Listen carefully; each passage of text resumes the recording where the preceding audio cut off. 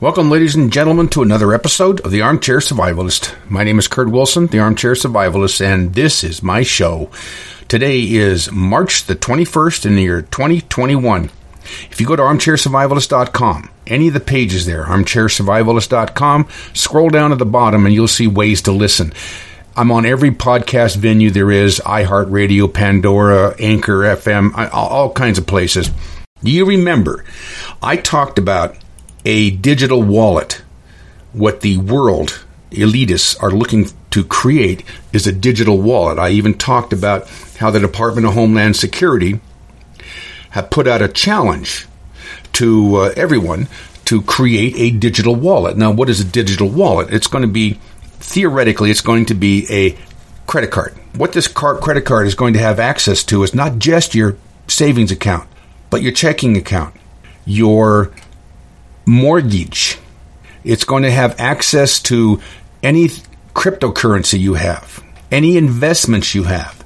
In other words, it's going to have your complete worth on this card, and they're going to have access to it. And you can use this card to buy things. And if you don't have enough money in your bank account, well, it'll take it off of one of your other accounts. It's just how it's going to work.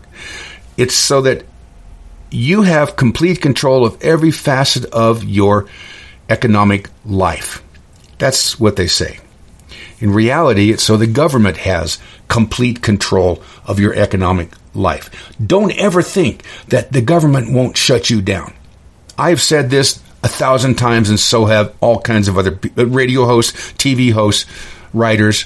The government can shut you down. The government can stop your credit cards right now. I've already gone through this. The government locks down bank accounts, locks down credit cards, locks down everything that you can use to survive if you piss them off. And, like I said, they've already done that with me. Well, I got a briefing from Department of Homeland Security where I get these briefings all day long. They pop up with stuff. You don't hear about this. It's not that it's secret. It's just that people don't want to waste their time finding out what the hell is going on. So this news release says grand prize winner announced in Digital Wallets Challenge. So the Department of Homeland Security announced the grand prize winner of the Digital Wallets Challenge. The prize challenge sought a design for an easy-to-use, trusted user interface for digital wallets that improves the overall user experience for the management of digital wallet-based credentials. Credentials. They could install it on your cell phone. It could be an app. Or, for people like me who don't use smartphones, it would be a card. And that card would access anything I wanted to access. So, the prize winner is Dignari, a woman-owned small business from Alexandria, Virginia. This is the beginning. I talked about this last year, about the digital wallets. You've heard the elitists talk about how they want digital IDs. All of this is going to be putting together. It will be in existence within the next year. Years ago, people like me said there's going to be a universal idea, and we were called conspiracy theorists and crazy and kooks and morons and blah, blah, blah. Well, guess what? Now all of you in the United States have an ID, an international ID. They call it the STAR ID. And this is universal identification. You go in to get your driver's license now, you have to prove who you are. Again, you could have been born and lived in the same city for 50 years and had a driver's license since you were 16. And now if you go in to renew your driver's license, you got to take in a bill, a utility bill. You got to take in a certified copy of your driver's license. You got to take in all kinds of information, unless you have a passport or visa, and then that will suffice as this. But yeah, so it's already happened. Even though the politicians lied 5 years ago and said, "Oh no, we're never going to have a universal ID in the United States. That's communism." Well, guess what? We're so damn stupid, we just let it slip right through. And now we all have to have that ID with a little star, gold star in the upper right corner. Just like the Jews in Warsaw when the Nazis came in. Got to have that little gold star. All right, now let's get into health department. Unfortunately, most of the health department stuff has to do with this genetic manipulation that they're trying to pass off as a vaccination. In Australia, they're really pushing it hard. Everybody's got to have the vax. Everybody's got to have the jab, they call it. They got to get the jab. So the Australian health minister got the jab, and then he was immediately hospitalized because of complications, shall we say. AstraZeneca has caused thousands of deaths worldwide. In fact, the vaccine has been suspended in about 100 different countries. You're not hearing this. You're hearing that it was suspended in about 19 countries. But no, it's about 100 different countries because people are dying. But AstraZeneca is coming out on TV in this country because, see, we're stupid enough to believe everything we see on TV. And they're saying, no, this is fine. This stuff, this follow the science. Follow the science. The FDA said this stuff's good. The FDA did not. The FDA granted emergency use authorization to this crap. And as a matter of fact, Italy, a teacher got one of the AstraZeneca shots and immediately died. They opened manslaughter charges against AstraZeneca. Now that's bad. This is bad. This is really screwing people up. It's the dying part. That's easy. You die, boom, you're done. But for every one person that dies, there's probably 500 to 1,000 that are medically damaged for the rest of their life. So you're having hundreds of thousands of people worldwide that things like they lose eyesight in one or both eyes. They lose hearing. Now they can't walk. Now they're epileptic. Now they have swelling on the brain. This is not a vaccination. This is a genetic manipulation. That's what it is. You know, I keep ranting on how stupid we are in the United States. Well, how stupid can people be when they are going to allow testing on babies and young children of these shots that are harming and killing people? And they're not even vaccinations. They're genetic manipulation. So Moderna has decided to start testing starting from pregnancy up to about 6 years. And let's see how many of them live. Let's see how many of those we see on TV of dying. How many women have a miscarriage? We probably won't see any of them. Now, I was talking to my son a couple weeks back, and a few other people were talking about. We had the same thing years ago, not COVID-19, but polio. Polio was prevalent when I was a child, and they come out with a polio vaccine. And they started giving it to people, but when people started dying from it and becoming medically problematic, everything from dying to no longer being able to walk at all, so they came out with some ideas. Why not put it on a sugar cube and give it to everyone? And they did. And it was totally different application. Well, that's what they're going to be doing now. Because too many people are saying, "To hell with you! We're not taking these shots. They're not even approved by the FBI. The FDA, or it could be the FBI. They're not even approved by the FDA. They're authorized by the FDA, EUA, Emergency Use Authorization. So they're going to come out with these needle-free COVID-19 vaccines on a sugar cube or on a patch, on a nasal spray." And, of course, we have the insane megalomaniac Bill Gates come out and said, look, why don't I just breed a couple billion mosquitoes with this vaccine in them and then let them bite everybody? Now, Dimwit has come out with the idea, you know what, let's give $1.5 billion for propaganda to brainwash people into taking these shots. I've talked about this before. About they were going to do it, and the Department of Homeland Security was testing different manner and different ways to do it. So yeah, the dimwit in Shady Acres in Washington, D.C., of course he didn't come up with this idea, and he has no ideas. He can barely sit there doing what he's told to do.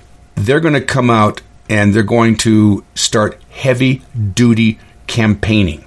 And they're targeting 3 groups now, okay?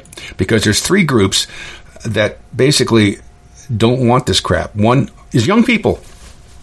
Young people don't want to get this shot. People of color. Apparently they're smarter than most white people. And conservatives. So they're going to start heavy propaganda and brainwashing to convince everyone that it's patriotic and necessary to have this shot. And it's sinful, and you follow. It's going to be the same crap that they've always pulled for thousands of years. They're going to try and convince the people that don't want to take it. And when enough of us finally say, yeah, we'll take it, there's still going to be people like me that say, no, I'm still not taking it. And then they're going to say, you know what? You can't go shopping unless you have a piece of paper that says that you've taken a shot. This isn't a joke. I have data. I worked with Vaccination Liberation Movement. I have a CD, and someday when I get the time, I'm going to break it down for you all. But this vaccination thing, this shots, these inoculations, has been around for hundreds of years. It has murdered millions and millions of people. But it is a great way to control the population. Well, let's see. We're still in the health department, right? Okay. Those of you with pets. Now, I learned this 20 years ago and stopped using them. Flea and tick collars. What is a flea and tick collar? It's a pesticide in plastic. That's all it is. It's pesticide in plastic. And depending on the level of the pesticide, depends on how bad you contaminate your pet and what kind of problems you end up with your pet. Well, there is Seresto. It's developed by Bayer, and now it's sold by Elanco. It's one of the top-selling flea and tick collars in the United States. It has killed thousands and thousands of dogs. It has sickened way more, and almost 1,000 humans have been sickened, set in the hospital just for simply handling this flea and tick collar. You don't need them. You really don't need those. There's organic things out there you can use. What we did was we used some of our shampoo that we sell. We sell hypoallergenic shampoo here, 5-star shampoo. And I took some of the tea tree oil, put an ounce of it in the shampoo, mixed it up, and that's what we bathed our dog with. Kills fleas, kills ticks, and it keeps them off them for weeks and weeks and weeks. After a while, the fleas and ticks just give up. So that's the government is asking this company to please recall these voluntarily, and the company says, no, there's nothing wrong with them. These are acceptable deaths. There's an acceptable amount of deaths. There's no big deal. So your dog dies, but that's acceptable to them. So it's irrelevant what kind of emotional trauma it causes you. Speaking of emotional trauma, and I'm going to get as much data on this as I can for one of these coming up shows, because it's killing people. This is killing people. Smartphone. There are states that have made it illegal to have one in your vehicle. There are states, and there's a reason. There are states that have made it illegal to use while you're driving, and there's a reason. And what's happening is the use, it's not a phone. This is not a phone. This is a small computer that people use. A phone goes hello and goodbye. It's a communication device. This isn't. These smartphones are not. What most people do is they shove their head up the phone's port and keep it there all day long, and it stresses them out, causes anxiety. They have no control over their emotions. They can't even tell what's real anymore. They lost the ability to communicate. Communication is not writing something on a piece of paper and throwing it into the air. That's not communicating. But they think that, I'll send a text to this guy. That's a communication. Even if the guy doesn't get it. Well, they claim that they communicated. What this thing is causing is the greatest separation from reality that's ever happened in the history of Earth. People are walking off the edge of a cliff and dying. People are falling down a hill, walking directly into a car. These are simply the people along the street that are walking, the pedestrians. Then you get into the drivers.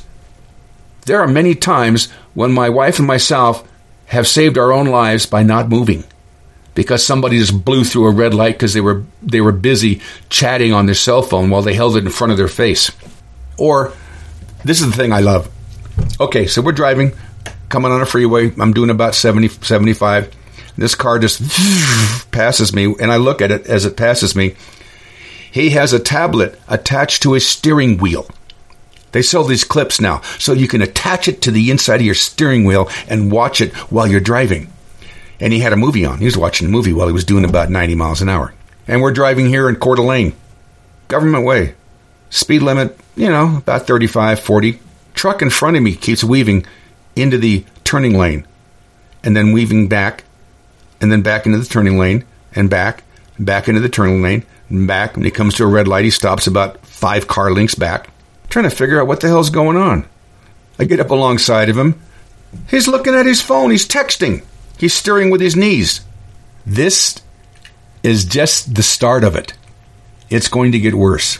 There are repercussions, not just from people dying, but from the destruction of relationships, because one party or both have lost the ability to connect in an intelligent manner.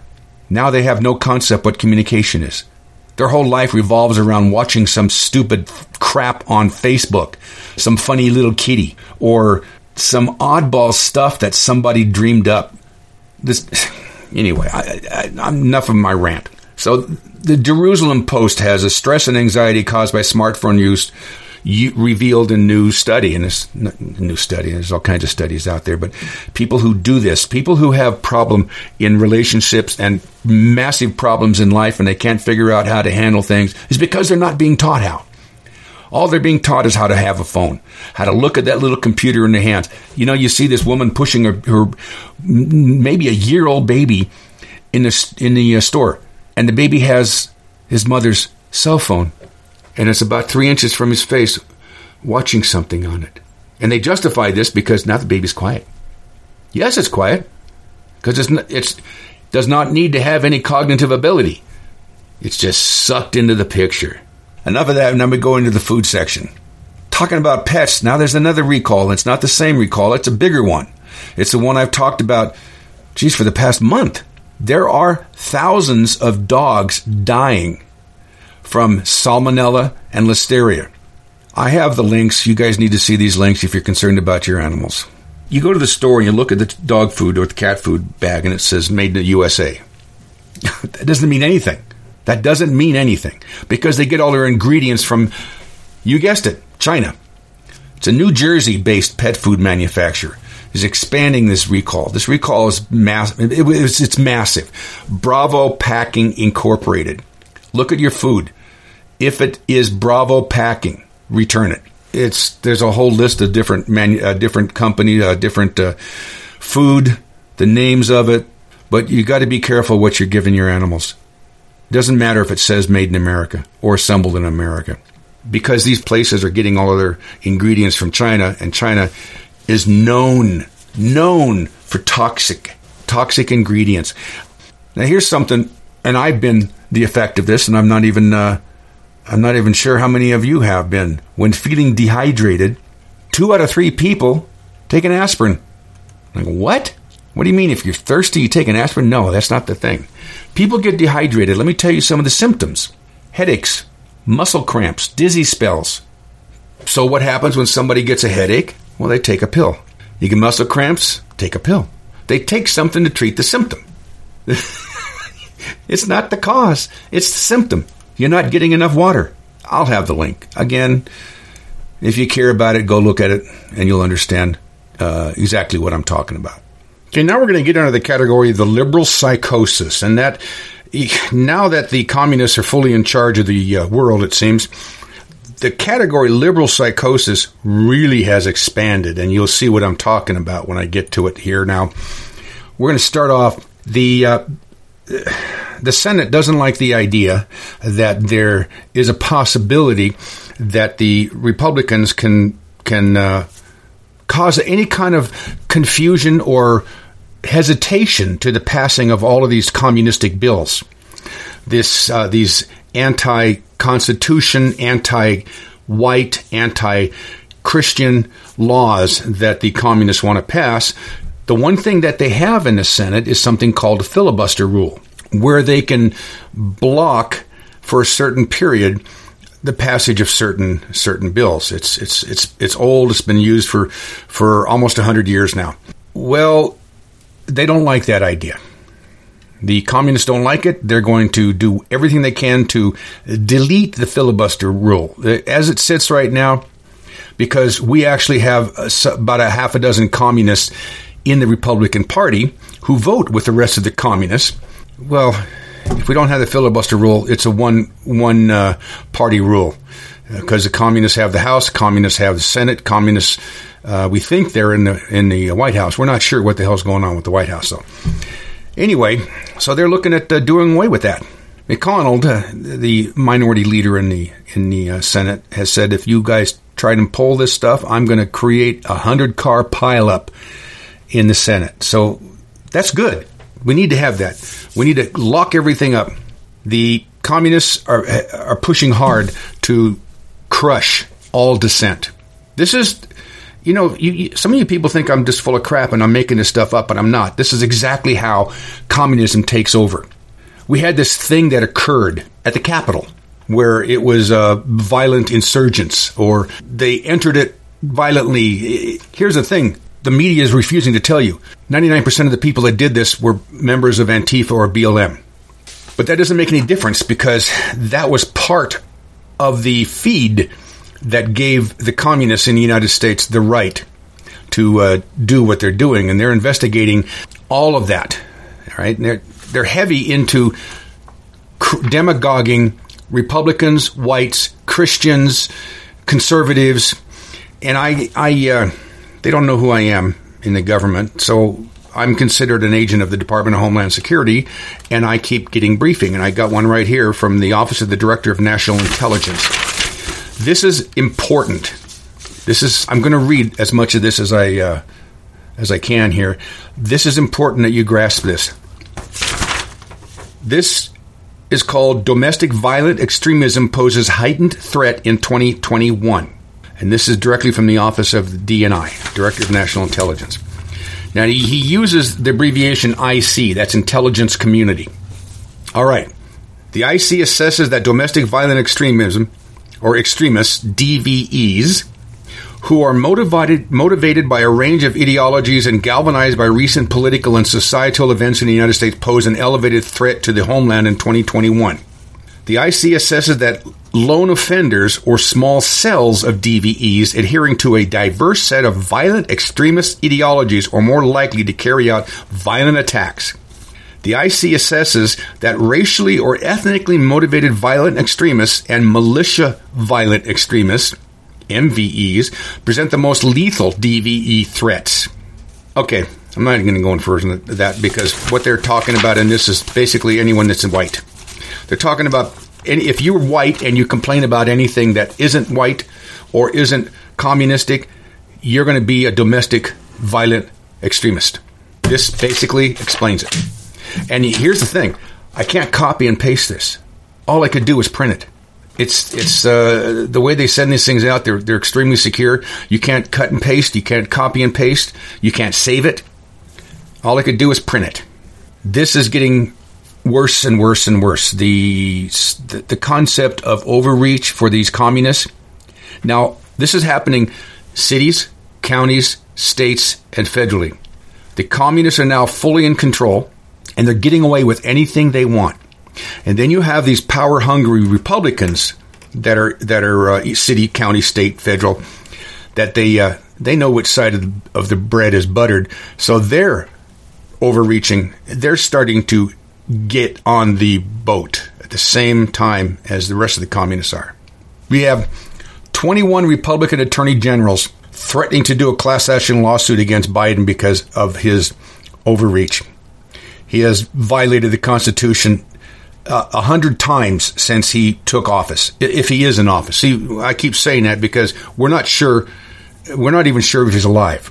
We have no clue what's going on with him. This is 60 days, 70 days, 60, 61 days or something like that. He hasn't even taken questions. We'll get to that later.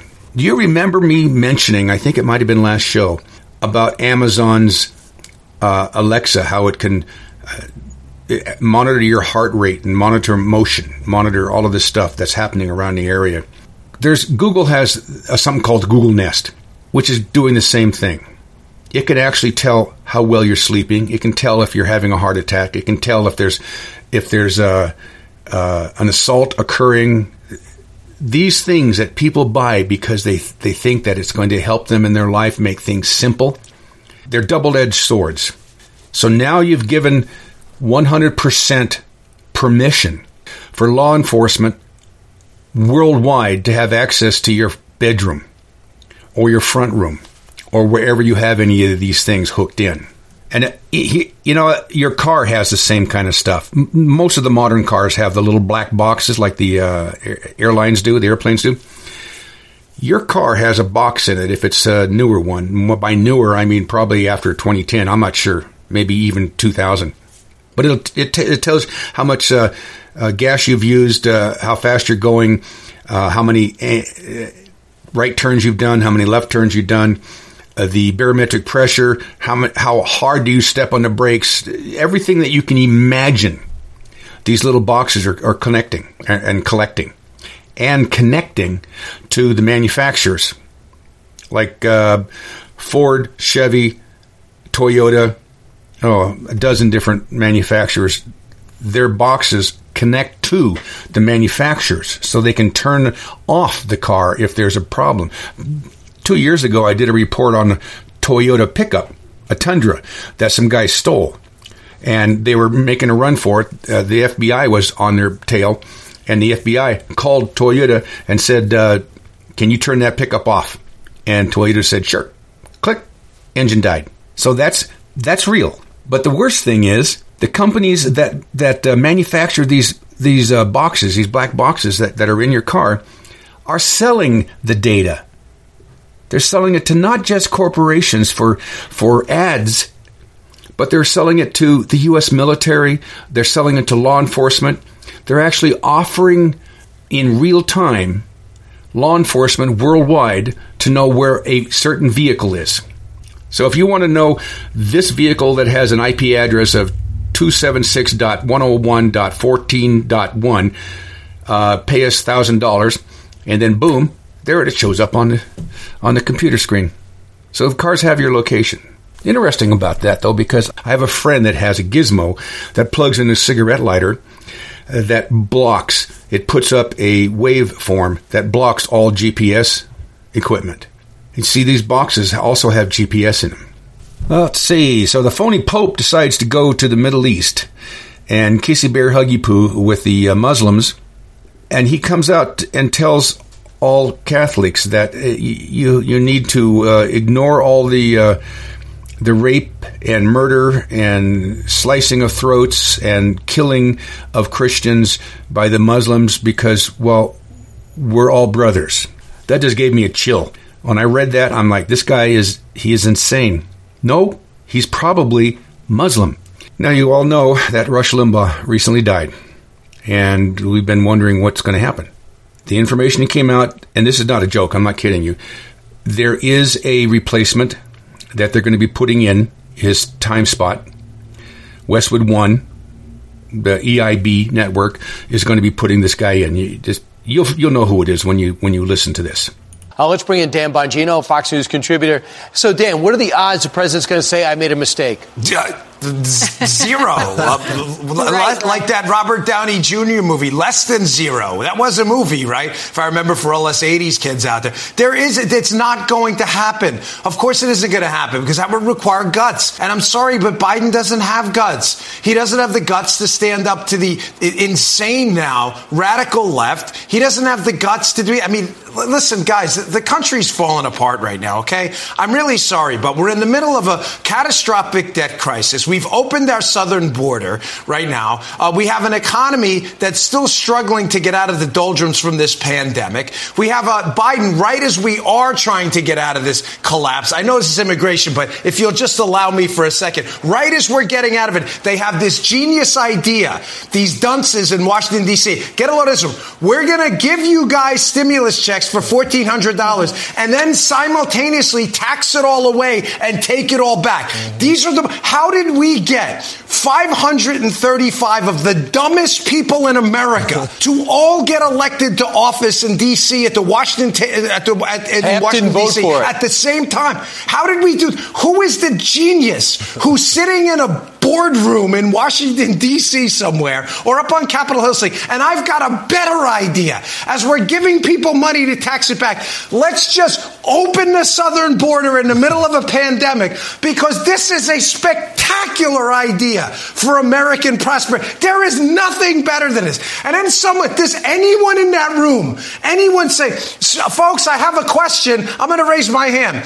Not only are we in the middle of a pandemic, but we have this whole national security thing we've been talking about where we should probably vet people coming into the country. And everybody's like, look at this idiot. National security, pandemic, borders. Who needs any of that crap? I mean, we're watching the collapse of the greatest country in the history of humankind. And again, 535 of the dumbest people humanity has ever offered up are all sitting in D.C. right now, lording over the entire process like it's like the Hobbit, Lord of the Rings. How did we elect such morons? Is this hard? We have a border. Is there a country in the history of humankind that didn't have a border? You know what you have if you don't have a border? You have a landmass. You have a suggestion. You don't have a country. Just close the border and say, hey, you want to come in?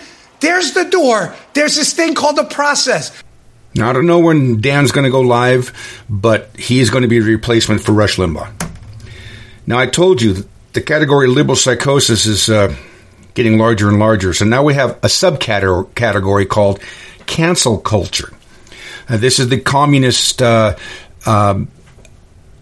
action that they do in every country. They destroy everything that has to do with the founding of that country. They destroy the history of that country. They destroy the morals and the beliefs in that country, and that's called the cancel culture. So, right off the bat, Disney has decided to pull movies like Dumbo, The Aristocats, Peter Pan, because they're racists. They're racist. Disney has decided that these movies are racist, and children should no longer be able to watch these movies because they're racist. Remember the cartoon character Pepe Le Pew, the poor, love-struck with damn near anything that moves skunk? Well, he's being canceled by Warner Brothers. That's just to help us all because he's what is he? I don't know what he is. I mean, he's a skunk that's horny. But he's been canceled. And what the communists want to cancel is the pretty much world-famous 4th of July fireworks at Mount Rushmore. Governor Noem there, Kristi Noem, every year you have to ask permission because it's federal land to have fireworks there. And Dimwit said, no fireworks there. COVID. People might get COVID by standing around staring up and looking at the fireworks. So they're going to be canceled at Mount Rushmore unless she says screw you and does it anyway. I have no clue. There, let's see. There's a school in Manhattan. This is an interesting school that only costs you a little bit under $60,000 a year to send your little children there. This is the Grace Church School in NoHo. Costs $57,000 a year and has a 12-page guide for staff, students, and parents on inclusive language. You're no longer allowed to use the word mom, mother, dad, father, or even parents. You can only use grown-ups, folks, family, or guardian. You're never allowed to use the words Merry Christmas. And this is a pseudo-church. It's called the Episcopal Church. This is one of these so-called Christian identity churches that are disgusting and sick and banned by all other churches. This is astounding. Yet when some students wanted to have a Young Americans for Liberty chapter in their school, they were banned from that. They can't do that because that's a racist organization. This is Skidmore College in Saratoga Springs, New York. They said you can't do that. You can have a homosexual organization, you can have a satanic organization, but you can't have a Christian organization or Young Americans for Liberty organization. California, being the land of fruits and nuts, it's going to pass. It's a bill that proposes removing cops who express religious or conservative beliefs because religious means Christian. This is when they talk, whenever a communist uses the word religious, they mean Christian. You can't be a Christian because the Bible is all hate speech. That's it. Simple as that. And you can't be a conservative because that's being part of a hate group. Okay, this is, I say these things, and in my mind, I say to myself, if somebody else was saying this to me, I think they were joking. I think they were kidding me. No, this is real. And it even gets worse than that. Remember, the main category here is the liberal psychosis. Okay, this is real. I'm not making this up. Columbia University is holding 6 separate graduations. 6 of them. Their ceremonies are for Native Americans, separate one for Asians, separate one for Latinos, separate one for blacks, separate one for first generation low income community, whatever the hell that is, and the 6th one is for the sexual perverts, or as they're allowing us to call them, queers. When I was a kid and some guy was a pervert, he was called a queer. And you know what I mean when I say pervert. I don't mean somebody that just like to look at girls in a shower. I'm talking about these sexual perverts. The man wants to have sex with another man, a woman with a woman, a man with a horse, this kind of crap. It's all sexual perversion. Well, now we used to call them queers. And then it went from queer to homosexual. Then it went from homosexual to gay. And now because there are 129 various sexual psychoses, they said, just call us queer. So they're actually having a separate graduation for the queers. There's this thing that's been happening for the past couple of weeks. We have communists in charge of all facets of our military now. Communists and racists, black racists. See, there's no white racists out there. I've yet to find them. I find pissed off white people who are being ordered to believe everything they're told, but I haven't found any that are racist yet. The only racists that I found are black. And they seem to be in charge of the country right now, especially in the military. So they're putting out books, and every year they come out, and when I was in the Navy, there's the same thing. I'd get this list of books that I should read. They were recommended reading, and they looked good on your resume when you went for improvement in your rating. So let's see. One of these books is How to Be an Anti-Racist. Another one is The New Jim Crow. Another one is Sexual Minorities and Politics. And all three of them, condemn whites and condemn America. All three of these books. Tucker Carlson comes out, and he had mentioned something about this, and then the media decided to push it as he's racist, and of course everybody's racist. It doesn't matter what you say against a black guy, they're going to call you racist. Tucker comes out and says, this is insane. You're denigrating the best military on earth. There are arguments going back and forth, and then finally Tucker comes out and says this. Joe Biden was elected as a moderate who is going to stay the course, return this country to normalcy. It turns out Biden is changing the United States faster than any president ever has in American history. Our job on this show is to pay attention to exactly how Joe Biden is changing it. The New York Times isn't going to tell you. Now, not every change that Joe Biden makes will matter over time. Despite all the huffing and puffing, a lot of things that presidents do are quickly forgotten. Some of the things Joe Biden promises won't happen. Others are just symbolic ring kissing designed to appease the interest groups that got him elected. But some of Biden's changes are very real, and they matter very much. Nothing matters more than what Joe Biden does to our U.S. military. Our military is the last functional institution of any size in this country. It's the last institution most people trust and respect. It is by far the most important. A weak military means no country. So on Monday, when we saw Joe Biden pledge to bring a, quote, intensity of purpose and mission to really change the culture and habits of the U.S. military, we paid attention to it. Here's what Biden said. Some of it's relatively straightforward work, where we're making making good progress designing body armor that fits women properly, tailoring combat uniforms for women, creating maternity flight suits, and updating requirements for their hairstyles. Creating maternity flight suits. Maybe those suits have been around for a while. We'd never heard of them. But here was the President of the United States promoting them at a press conference. And that phrase stuck out, not because we have some hateful bias against pregnant women flying military jets. We're pro-pregnancy, as we often say. We're also open-minded. Maybe pregnant women make the best pilots. The Department of Defense measures everything, so there's got to be extensive research on this question. If the Pentagon can show that pregnant pilots are the best, we will be the first to demand an entire Air Force of pregnant pilots. The problem is we're pretty confident that Joe Biden hasn't asked to see those numbers. We'd bet money that Joe Biden never even thought to ask. The rest of us depend on the U.S. military to protect our families and protect the country itself. But Joe Biden doesn't see it that way. Finding the most effective military pilots or infantry officers or SEAL teams is not his priority. It's not even close to his priority. Identity politics is Joe Biden's priority. It's all that matters. You see this attitude throughout the U.S. government as well as in the corporate world.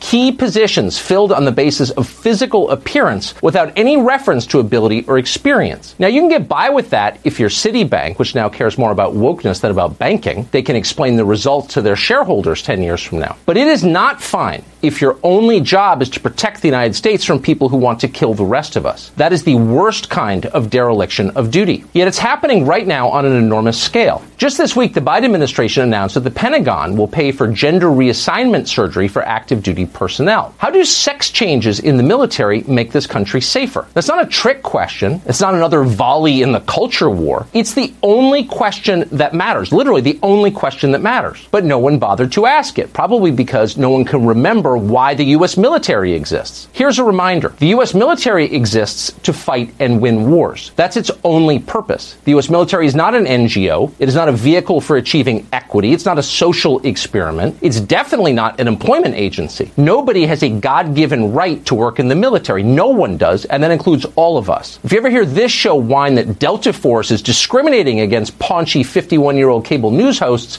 you'll know that we have lost the thread, because it's not about us. It's about the country. Making people feel valued and included is a good thing. It is not the point of the U.S. military. It cannot be the point of the U.S. military, or else we're done. Now, that used to be obvious. The military was the purest meritocracy that we had. If you get a minute, go back and listen to some of the speeches that Colin Powell used to give about his experience in the U.S. Army. The military was willing to judge Colin Powell purely on his talents, something that few would do at the time. Powell was smart and capable, and for that reason, in the end, he became chairman of the Joint Chiefs of Staff. He was justly proud of that, and so was the country he served. Would Colin Powell's story be possible today? No, it wouldn't. Joe Biden has put a man called Lloyd Austin in charge of the Pentagon. Biden plucked Austin from the cynical world of private equity, but you're not supposed to notice that. You're supposed to notice only that Lloyd Austin is black. The real headline, however, is that Lloyd Austin is the second defense secretary in a row to have been on the payroll of Raytheon, the massive defense contractor. If you saw something like that happen in a Central American country, you would call it corruption, and you would be right. For centuries, our military has been self-consciously nonpartisan. In a democracy, it has to be that way. The military has to be nonpartisan. No country can survive if its armed forces become a tool of a specific political party. We know that because it happens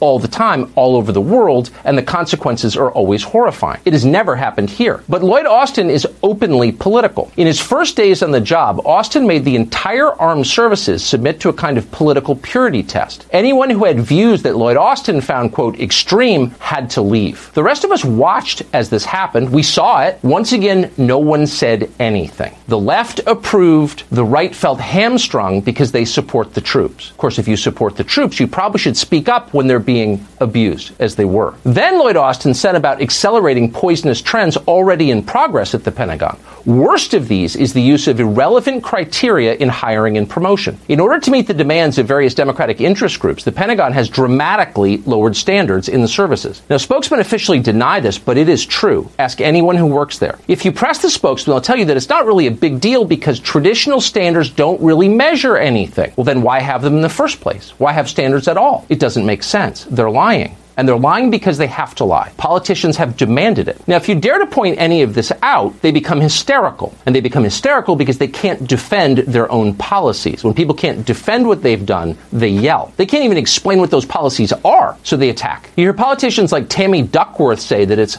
unpatriotic to question the Pentagon unless you have served in the military yourself. You haven't earned that right. Really? Can only cops talk about police brutality? If you haven't been elected to office, are you allowed to criticize Congress? They're not making a real argument. They're trying to silence dissent. Not playing along. Sorry. Every American citizen has a right, maybe an obligation, to know what the military they pay for is doing, because our lives may depend on it. Today, the Department of Defense launched a large and coordinated public relations offensive against this show. Pentagon brass issued hostile statements. People in uniform sent out videos on social media. The DoD even issued a news release attacking us. Press Secretary smites Fox News host like we're a hostile foreign power. We suspect this is one war they might actually win. They've got a manpower advantage. We could play you a lot of tape from this today. It took up most of their day, and we could marvel over it. Since when does the Pentagon declare war on a domestic news operation? Can't remember that ever happening. But we're not going to do that. We're going to pass, because this is bigger than a feud with some flack at the Pentagon. This is genuinely worrisome. The Department of Defense has never been more aggressively or openly political. Tonight, there are 2,500 American troops stationed in Afghanistan, and they remain there to prevent the fall of Kabul to extremists.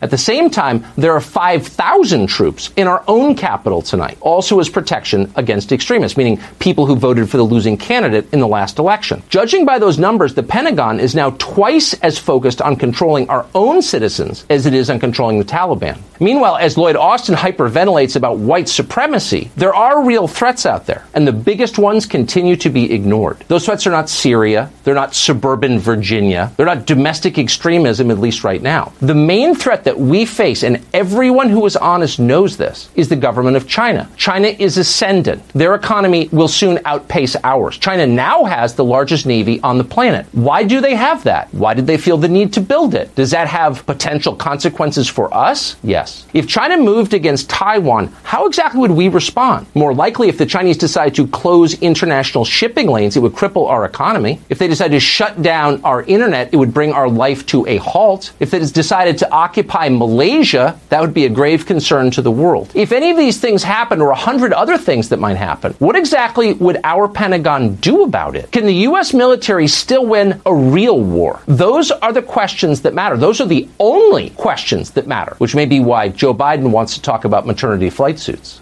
Now, I haven't heard a response back yet from the communist racists in the Pentagon, but I'm sure it's headed this way. All right, another great thing to listen to under the category of liberal psychosis. It's criminal aliens. Now that the border is wide open, I mean, it's wide open. It looks like it reminds me of a storage area. You know, you pull up to your storage area and, you rent a little 5x10 space there, and you got a key and a password on this pad. And then the big giant gate slides sideways. And then after a few seconds, it slides back. Well, it looks like the border slid sideways and is not slid back. And the criminals are driving right over. They're driving right through the fence, right through there onto private property, and they keep on going. They're not doing anything. Multiple terror suspects have been caught at the border. Criminals from over 120 countries have so far been caught at the southern border. Over 120 countries. The feds are covertly transferring the people they get. They're sneaking them around. Now, you're hearing all of this on TV and the radio about unidentified children, unaccompanied children. Do you know what the federal government considers a child? Anyone under the age of 26? That's their actual definition. What they're saying is people under 21 are children. 80% of all gang members in the United States are between the age of 13 and 17. So this is what's coming in the United States. And what these communists in charge are doing is they're busing them under cover of darkness to different cities all through the Southwest. They're putting them in, I can't use the word detention centers, but they're putting them in places to hold them. Now, that's disgusting. And to me, that's evil, because they're taking people who have not even been checked medically and dropping them off in different cities. And on top of that, the administration has required the Department of Homeland Security and the Border Patrol to keep their mouth shut. There's a gag order on this. These bastards have even come out and said that, you know what we ought to do to make it fair? Let's start shipping them to some of these states that border Canada, such as Washington, Idaho, Montana. Let's spread it around. Let's spread these criminals around. Well, let me rephrase that. Let's spread these potential Democrat voters around. And when asked about it, now you know who Jen Psaki is? She's this cross-eyed female that's the mouthpiece for the administration that talks to the reporters. And, most people don't know this, but she was the same person that did this for Adolf Clinton. So she's been around. She's lost her ability to communicate properly recently, but when asked about this thing with the children, this was her smug answer. Crisis at the southern border growing by the day as the U.S. faces its biggest migrant surge in nearly 20 years. Kevin. Yeah, good afternoon. This is a circumstance that regardless of whether or not the White House decides to deem this a crisis, it most certainly is just that. If you have any opportunity to look at what's happening at the border, we're not just talking about thousands of individuals traveling all the way through Mexico up into the U.S. We're talking about thousands of children as well, most of them unaccompanied by an adult. That creates its own special circumstance, about which our colleague Kristen Fisher asked the White House press secretary today. Is there a limit or a cap to the number of unaccompanied minors that are going to be allowed into the U.S.? A limit or a cap? Should we send some kids who are 10 back at a certain point? Is that what you're asking me? I'm not setting the policy here. I'm just asking you what the Biden administration's policy is. Our policy continues to be we're not going to send a 10-year-old back across the border. That was the policy of the last administration. That's not our policy here. The smugness with which Psaki answered that question really speaks volumes about how they're framing this. They're simply suggesting that any questions about the policy are somehow untoward because there are children involved. But the real issue is here, actually a couple of them. Number one, we're talking about thousands of adults as well. Let's be honest about that. And number two, for the many that do come into the country, many without family DNA match, many without COVID testing, they are competing for low-wage jobs, impacting existing American citizens who are already competing for jobs. These communists don't have to have good bedside manners, let's put it that way, because, well, they don't need to. They're in charge. How dare we ask any questions of them whatsoever? We have no right to know what's going on because we're too damn stupid to take care of ourselves anyway. And that's what they're here for. The elitists are here to take care of us. Now, another category under the liberal psychosis, for now, I'm sure I'll figure out a different name, is the Democrat perversion. This is well known amongst Democrats in the United States. If you're a pervert, you're a Democrat. There's some that are Republican, but generally, the worse you are in perversion, sexual perversion, the higher on the totem pole of Democrats you are. So this category, and we'll start off with Don Lemon, who actually allows us all to call him a queer. A queer. Don Lemon is a queer. You know, this black racist queer on TV. He's explaining to us, and I refuse to play the clip. He's explaining to us what traditional marriage is, and it's not what God is all about. That's not. The traditional marriage is not what God is all about. God is about forgiving perversion and allowing perversion. And speaking of perversion, do you remember, I don't know, last year, the year before, when the communists come out with the drag queen story hour? Remember that? They had it once here. Well, they tried to have it once here in Coeur d'Alene. It didn't go over too well. People blocked the entrance to the library, and the newspaper claimed that the parents were afraid of altercations, so no parents brought their children to this drag queen story hour. Before the news got it, before the newspapers got it, my son comes to me and he goes, "Dad, I'm on the dark web and I'm finding some mention about this guy named Brett Bloom. Brett Bloom. He's a children's court judge." And I said, "Well, what's going on about it?" He goes, "I don't know. It's just it's just popping up. There's just little smoke, little wisps of smoke about this guy. I said, well, monitor it. Well, the next thing that pops up is this children's court judge, Brett Bloom, is arrested and charged with possessing child porn. And in the article, talks about how he and his husband are shocked. And so are their 2 adopted male children. This Brett Bloom guy, he founded an organization called Cream City Foundation.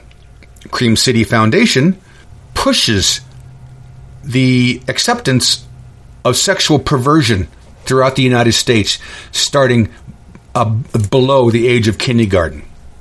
He's the guy that started the Drag Queen Story Hour. And this Brett Bloom, being a pervert, was allowed to become a children's court judge. And he got arrested for possession of child porn. And then Dimwit comes out, signs an executive order. Well, he signed 2 executive orders that had to do with transvestites. Never mind this transgender hogwash. When they use the word transgender, that means transvestite or butch dyke. A butch dyke is a female lesbian that wants to be a man. So they dress like them, they think they dress like them, they act like them, and they become morbidly obese. I don't know why that is tied in there, but it is. And a transvestite is a male that wants to be a female or wants to pretend they're female. So Biden signs this executive order that says, let all the sexual perverts in. Doesn't matter, into the military. Then he signs another executive order that says now the military has to pay if any of these sexual perverts want to get the operation to fold it over, tuck it in, whatever they do, to pretend to become a real female. So I'm watching all of this stuff, right? My brother lives in Nevada. She keeps moving, out of the frying pan into the fire. Nevada's taken over by communists. There's 100%. They just had a Miss Silver State beauty contest. And this is the pre-running contest to Miss Nevada. A transvestite won. A sexual pervert won in Nevada. And now this pervert gets to go and run in the Miss Nevada contest. A psychiatrist who is just retiring decided to come out with the truth. And as he retired, he retired from Johns Hopkins University. He said, transgender is a mental disorder, and sex change is biologically impossible. Now, that's true. You've heard the term, don't judge a book by its cover. It's more so true when it comes to sexual perversion and transvestites. That cover of that book might be gorgeous, but what's inside, you can't change it. Once you're a male, you're a male. I can tell you with a needle and my little tiny $12.95 magnifying glass whether you're male or female. I just draw some blood. You're male, female, period. You can cut it off, tuck it under, fold it in. I don't care what you do. You cannot change biologically what you are. This whole segment here of the Democrat perversion, the more disgusting people are, the more the Democrats want you in their party. All right, we're getting out of this section, this liberal psychosis. And now we're going into government threat, as if the liberal psychosis wasn't a government threat. I've talked about this many times, that America is a product of generations of brainwashing and indoctrination. And there's a whole article on that exact thing. It's allnewspipeline.com. I'll have the link to it, but basically it's saying the same thing as I've said, is that we have lost many generations because we have allowed communism and the psychosis of communism to infiltrate the school systems throughout the United States. When you have a transvestite decide that he's going to identify as a woman, put on some skin-tight pants and a shirt, and go into a race, do a race, 100-yard dash type thing, and win. They're competing in women's sports, and they're winning every time. There's this news article I talked about. God, I could probably have about 100 of these articles in a day. This boy decided he wanted to be a female, so he told everyone I identify as a girl. So he was allowed to join the girls' wrestling team. And from that point on, he won every match. I wonder why. How stupid are we to allow that? You know, I've said it before, and I'm going to tell you again. You see something stupid, say it. Say that that's stupid. What the hell's wrong with people? All right, so under the government threat, we got a couple categories there. We have, well, you'll know what this category is when I play the intro tune.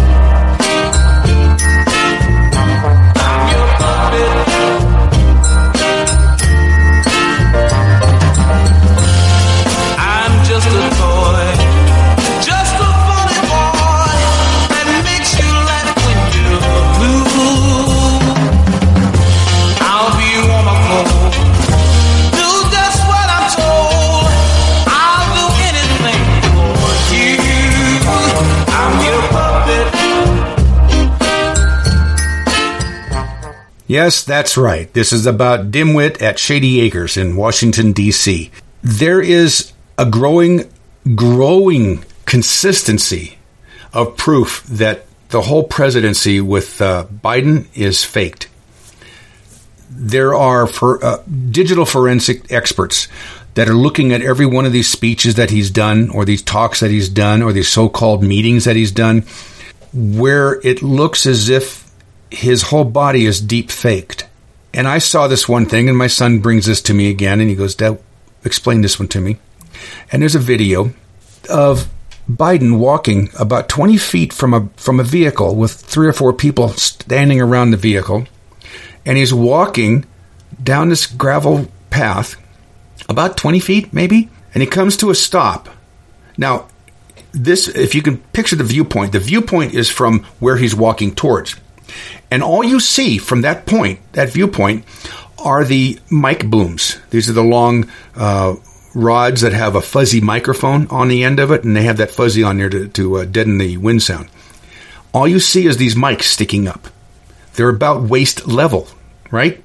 If someone's talking, why would the mic be down around their belt? It should be up around their face.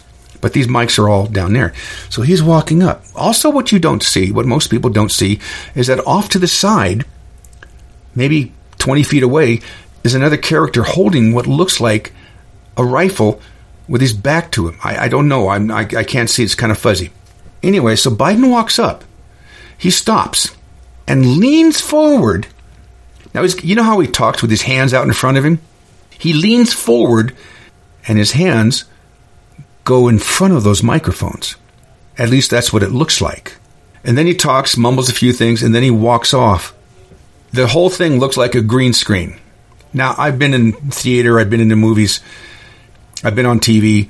A green screen is, when you see the weather lady in the morning, and she's standing there in front of a picture of the United States, and there's, raining here and snowing here and windy here, that's a green screen.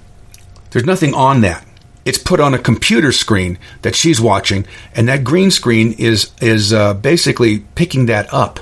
The green screen is invisible to the camera. And you use that to falsify or to put somebody in front of something that they're not really there. Like, I can actually put myself diving off a cliff in Hawaii, and I'm not there, but I'm using green screen technology to do it. And this is what people are thinking and seeing. When you see him talk, when you see him walk, look around his body. Make sure all the edges of his body are sharp. Because in the same video, from a different angle, his body looks wavy around the edges. Okay, then we go, now we're under Dimwit the puppet. This is the category. So, Dimwit's AG, it's the Attorney General's pick, Merrick Garland. He was grilled on the Hill by the Republicans because the communists are they don't even care. They're going to vote him in. There's nothing we can do about it. But he came out and said that Antifa and Black Lives Matter, all the attacks they did in Portland and everywhere else didn't count. They weren't terrorism because they weren't during working hours.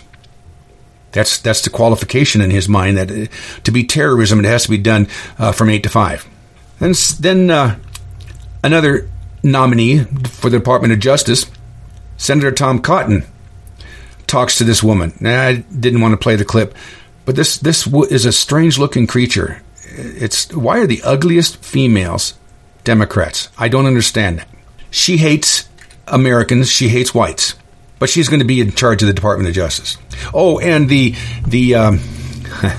Department of Justice, by the way, came out, the Department of Homeland Security and the other intelligence agencies all came out and decided they did a joint report of the Department of Justice and the Department of Homeland Security on foreign interference targeting election infrastructure or political organization, campaign, or candidate infrastructure related to the 2020 U.S. federal elections. In other words, what they found was there was no interference in any way, shape, or form by any country in the world on the 2020 election. I have the report right here, and I'll have this posted on my notes page. The funny thing is as I'm reading this, I'm listening to the news, how the quote-unquote Biden administration has come out and condemned Iran, China, and Russia for interfering in the election. I'm like, what the hell are these people doing? They're saying one thing out of this side of the mouth and another thing out of another side of the mouth. Oh, and by the way, if you don't know this yet, climate change is the number one national security threat. Climate change is, right? Yeah, okay. But Dimwit cancels an 80 million acre oil lease sale. Now, this was an oil lease that was being paid for in Louisiana. And they were going to go in there and search for oil and start pumping oil. He canceled it in the middle of it. The economic impact on this, just this one thing that Dimwit did, and you know what, I hate saying that he did something. He didn't. He's a puppet. He does what he's told to do. So somebody's telling him to do this. You got to do this. You can't let them have an economy here in the United States. That's going to be 250,000 people out of work. This isn't a guess. This is going to be 250,000 people because its domino effect is massive. 80 million acres is pretty big. So it's going to affect 250,000 people. And now Dimwit comes out and he says, you know what? We haven't had a massive, or no, he used the term major tax hike since 1993. I think it's time. Major tax hike. We had the highest corporate tax rating in the world. Our corporations were paying above 28%. So for every $100, they had to pay $28 to the government. Corporations left the United States like crazy. Trump knocked that way down, like around 20%. He wants to raise it to that or above. Oh, and did you know that the State Department has a systemic diversity problem? It has a diversity problem in the State Department. Anthony Blinken, this guy is, he's got the IQ of a rutabaga. And he says he's racing to address a 232-year-old problem, the overwhelming and entrenched whiteness of the nation's oldest government agency. Well, you know what? There are requirements to to work in the State Department. And you heard what I talked about last week on Hewlett-Packard. When you don't have requirements and you have to hire just because a person's black or brown or female, you end up lowering the quality of people you get in there. Or if your requirements are too high, most of those people aren't going to go in there. I'm not saying all blacks and Mexicans and that are not worthy of that. I'm just saying, I'm sorry, that's just the way it is. And this is a fact. This can be backed up by any amount of statistics you want. Now, when the black racists in charge of the Pentagon ordered all of the military to stand down for 60 days to try and root out the extremists in them? Yeah, what they're finding was that when they are talking to the military, And they have to do it in batches, When they're talking to the military guys, when they're talking to the soldiers or the sailors or the Marines or what have you, they're discovering that these people, look, they're all saying, how come you're only telling us that only the white people are bad, yet you're not saying anything about Black Lives Matter or Antifa, who have destroyed billions of dollars of businesses and homes and infrastructure throughout the United States, but the white people are bad? They're the extremists, but these people aren't? That's freaking out the communists. And now they got to figure out how to retrain the military to believe that black people are not bad, only white people are bad. They have to train them to believe that Antifa and Black Lives Matter are good. And it's the white people that are causing the problems. When I was a kid, I asked this friend of ours, he lived down the street, and he was a very wise Chinese guy. My dad said that he was a monk that escaped from Tibet. And I didn't know anything about that at the time. But I asked him, I was talking to him one day. And I said, how come, because my next door neighbor was a black kid. I said, how come some people don't like black people? And he looked at me and said, well, it's not everywhere. But when you go someplace and everyone around you has this fish in their hand and they walk up to you and slap you in the face with it, pretty soon you're not going to like fish anymore. I didn't understand what he was talking about, but I do now. So what the communists are doing are slapping us in the face with blacks. And they're calling us, when we say, stop slapping us, we don't like that, they're calling us racist. It's just the way it is, I guess. And in fact, that's another segment, commie racism. It could be anything. This could also be cancel culture. It's hard to put all of this liberal psychosis into one area or even government threat into one category. Dr. Seuss books, right? About how the cancel culture and the communists are now saying Dr. Seuss was a racist. Well, I got to tell you something that most people don't even know about. If I can find him, I will have. I'll put a link up. Dr. Seuss, the guy that wrote Dr. Seuss books in World War II, did recruiting videos. Not really recruiting videos for the U.S. military, but he did training videos. And they were cartoons. They were R-rated because they would have nude cartoon females in them. They would have guys getting their heads blown off. And he was trying to talk to you about keeping your mouth shut. Loose lips sink ships type thing. So that's what he did. He talked to people about keeping their mouth shut and keeping secrets and don't talk to anybody. And it was quite risque, believe me. They're canceling these Dr. Seuss books. Tucker Carlson had something to say about that as well.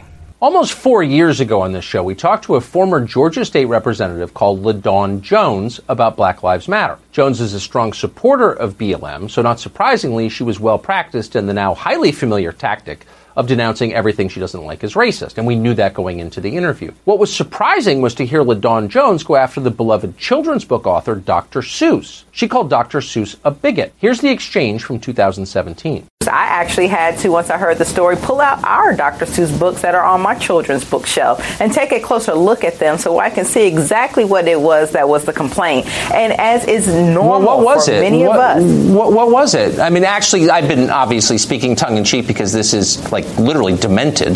But since you said that you checked Dr. Seuss for racism, what did you find? Where were the racist parts? So you look at many of the drawings and you have to put it in the context of the times that many of these books were written. And you can see that there are some very stereotypical drawings of Asian Americans. Dr. Seuss was known for some very stereotypical blackface drawings prior to the books that most of us are familiar with. Now, at the time, what you just heard seemed incomprehensible. In fact, as we noted, kind of demented. Say what you will about Dr. Seuss. Maybe you think his drawings are primitive. Maybe some of his doggerel doesn't actually rhyme. But Dr. Seuss was not a racist. Dr. Seuss was a preachy liberal. He was an evangelist against bigotry. He wrote an entire shelf of books against racism, and not in a subtle way. They were clearly, explicitly against racism. That was the whole point of writing them, to teach children not to be racist. Every year on Dr. Seuss's birthday, the president, whomever he is at the time, makes a proclamation in support of something called Read Across America Day. That's designed to encourage kids to read books. And every year, the president mentions Dr. Seuss because, again, it's his birthday. That's the whole point of it. But not this year. Joe Biden omitted Dr. Seuss from this year's proclamation.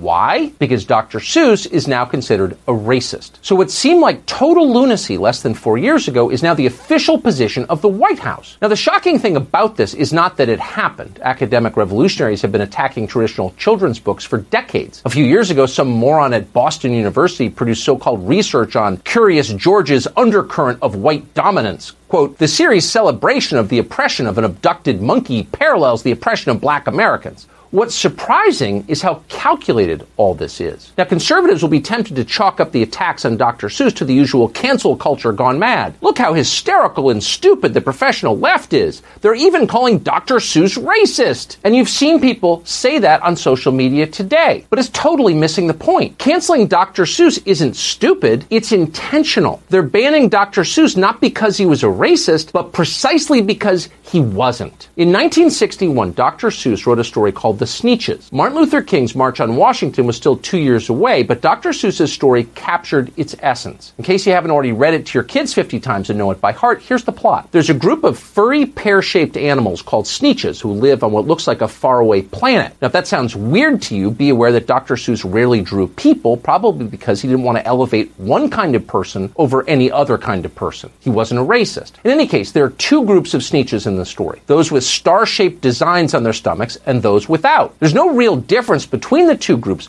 but the Sneetches don't know that. They're convinced that stars are all important. So they spend the entire story jockeying for position based on the relative starness. At various points in the story, stars on the stomach are deemed socially favorable. At others, they're considered a mark of disgrace. And the Sneetches run around frantically trying to keep up with the changing demands of star fashion until they realize in the uplifting final pages of the story that none of it matters. Underneath the stars, they're all the same. They're all Sneetches. Who cares who's got a star? What matters isn't the group you come from. What matters is you. Even a 5-year-old gets the point of the story. At the deepest level, it doesn't matter what we look like, because underneath it all, we're all the same. We're all human beings. We're in this together. All that outward appearance stuff is pointless. It just makes people hate each other, and it makes us look ridiculous. If there's a more powerful statement on the universal brotherhood of man, it's probably not in the children's section of the bookstore. For 60 years, American children have read the Sneetches and books like it. And that's one of the reasons we have the country we have today, in which most Americans, those who don't work at the universities or for the Joe Biden administration, accept Martin Luther King's most famous precept, that what matters is the content of our characters, not the color of our skins. The Sneetches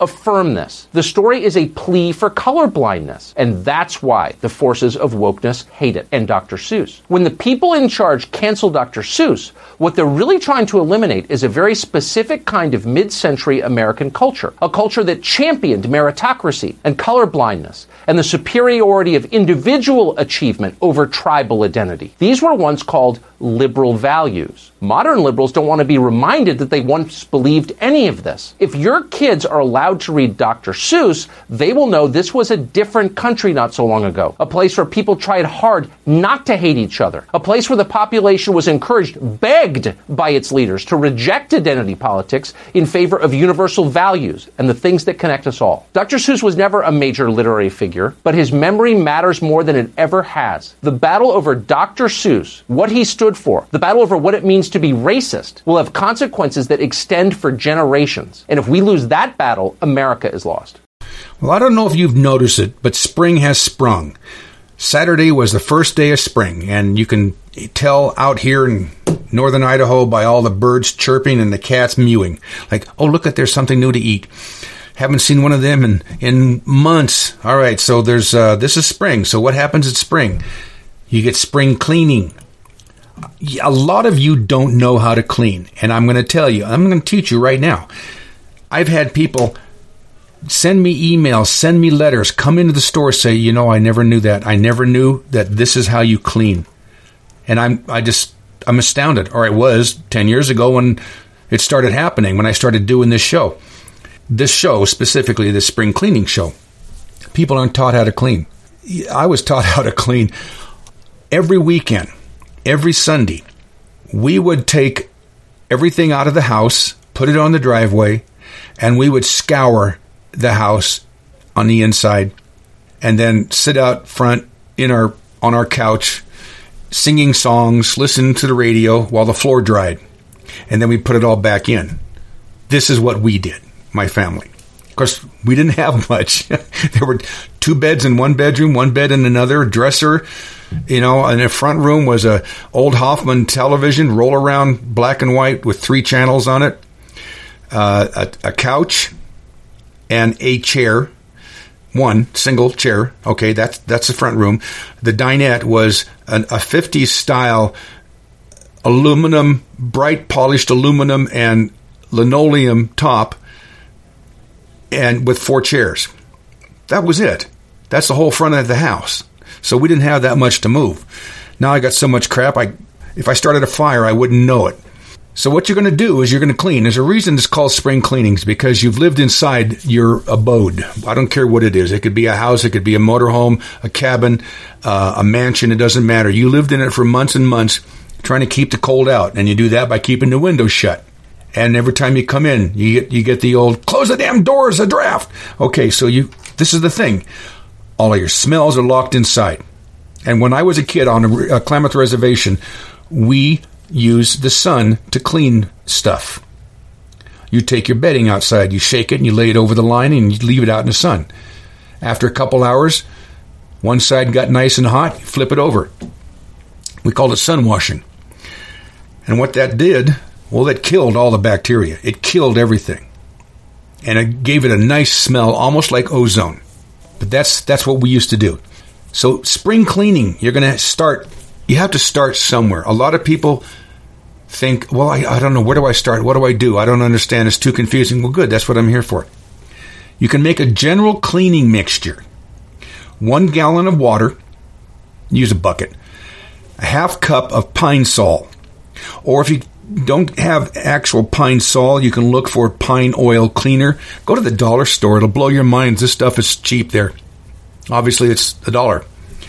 But you want a cleaner with pine oil in it.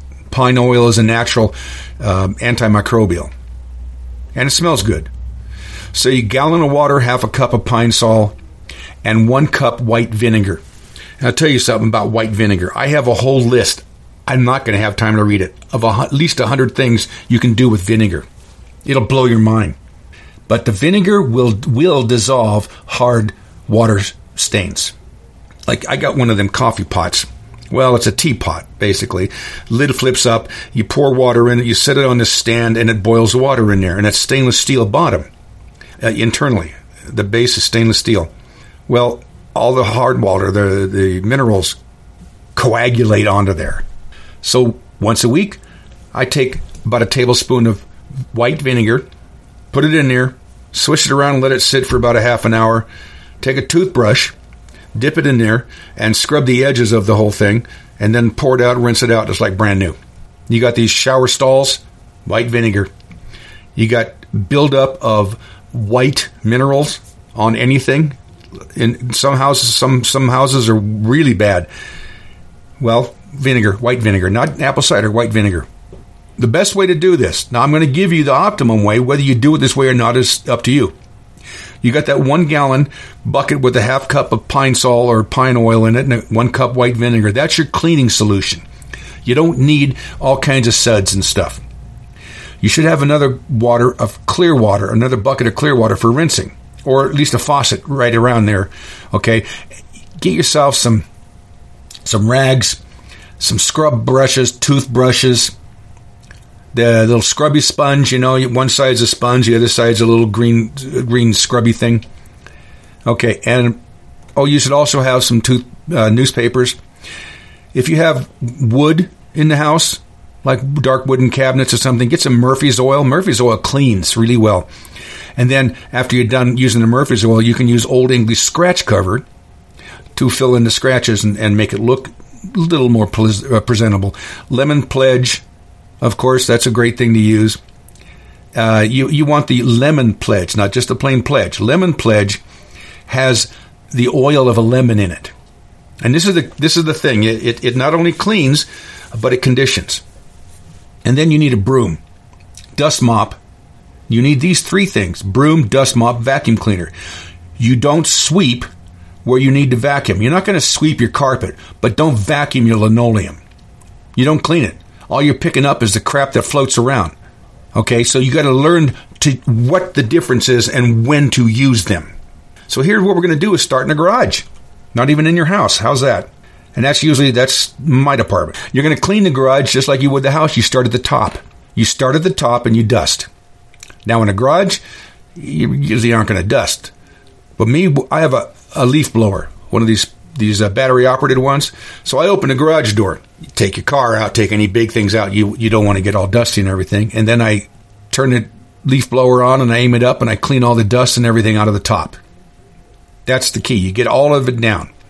You dust all the top of everything. You blow off all that dust. You're going to have to do this 3 or 4 times. You blow off all the dust. Then you step outside and let it settle. Go back in, blow it out again. And you blow out the top, up the rafters are, on the sides, on your toolboxes, on any boxes in there, any crap you got in there. And then blow out underneath if you can. Like I got roll out toolboxes and shelving and such. I'm blowing out underneath as well. Be aware, any nails or screws that you drop during the winter, well, now you're blowing them out in the driveway. Pay attention.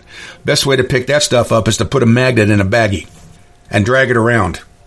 And that magnet will pick up anything that dropped, and then you don't have to worry about trying to pull it away from the magnet. Then you just pull the magnet out of the baggie and throw the whole baggie away. So you clean it out with the dusting things, all right? Now, why is there so much dust in the garage? Well, check your door seals, because I guarantee they're not fitting. When you close your garage door, there's usually a seal, a big poofy seal on the bottom of it. It should be adjusted to where that seal works perfectly and keeps everything from blowing through under the door. I had a new garage door put in a couple of years back, and it got dirty as hell. So I ended up having to put another seal in the thing. And I called up the company that put the garage door in. They wanted $40 for a seal. I got it on eBay, $15 delivered. You just got to get the right measurement and the right type. And it's important to make sure your garage door seals as well as possible. You're not going to get it to where it seals like a house door does, but it seals as well as possible. If you got to put any strips of sealant in there or fuzzy material to keep the wind from coming in, well, then you go ahead and do that. And then what I do after I've done blowing everything out, then I will move whatever I want to move, and then I hit it all with a broom, because that thing's not going to get everything. I sweep as much as I can and get all the dust and dead critters and weird things that we tracked in during the winter, and it gets swept out. Now, there's more to it, and everybody's garage is going to be different. I'm just giving you some ideas. And then what I like to do is I like to put carpet down. Find some old carpet. Now, and I'll tell you why, is because the carpet will grab any of this dust, dirt, and crap. Especially if you're driving in the winter and your car is getting parked in the garage at night. You got chunks of stuff that's going to be dropping down from the car and thawing out and putting a lot of water there. And I first couple of years, I didn't have any carpet down, and I'd be parking my car in there from a winter drive. Chunks of ice would come off of it, and it would thaw out and start and drain down to the side of the garage into my toolboxes and into my all kinds of other metal things. And I had to quickly clean them up, so I said, that's enough of that. So we put some carpet down. You know, if you got a carpet store around there, they throw their old carpet out. And this is up to you to do this or not, right? But they throw their old carpet out. They throw the carpet out. If they go and put new carpet in somebody's house, they'll throw the old stuff out. Not all of it's garbage, but they don't want to screw with it. You just go ask them permission to go into the dumpster and grab enough carpet that you can put it in your garage. Now realize all the carpet that is in the dumpster has staples in it or nails. Don't hurt yourself. Use some thick gloves when you pick it up and make sure you get all the staples and nails out of the carpet before you lay it down. And then where your door is, if you have a doorway into the house from there, make sure you got carpet there so it'll pick up. The idea is to try to keep from transmitting the dust and the dirt and the garbage the distance that you're going. All right, so you got your garage as much as you want to do it. If you want to move everything out and clean everything, that's fine. While you're doing that, check your electrical plugs. Checked everything that's plugged in. Just double check all the electrical in the garage because you haven't looked at it for months. Make sure all the plugs are tight. Make sure nothing's loose. Nothing's started to short out during the winter months. Then you go into your laundry room. Now you start at the top again. You do this with every room. You start at the top. You dust or wipe down everything. You don't use the blower inside the house. You don't want to do that because then you'll end up making more mess. Like see, I've done that. Never do it again. You dust or wipe. You do not use a vacuum cleaner in the corners of your top corners of any room. You use a dust mop. You use a duster. Use whatever you want, but you dust and wipe down all of the walls, the ceiling if you have to, if you can, the fixtures, the light fixtures, and the appliances. Now the light fixtures, people don't understand this, but lights create heat. And if the light bulb is clean, if it's clean, then that heat is diffused properly. If there's dirt on a light bulb, then that dirt's going to gather and hold heat, and that's going to make the light bulb break. So once a month, I clean my light bulbs.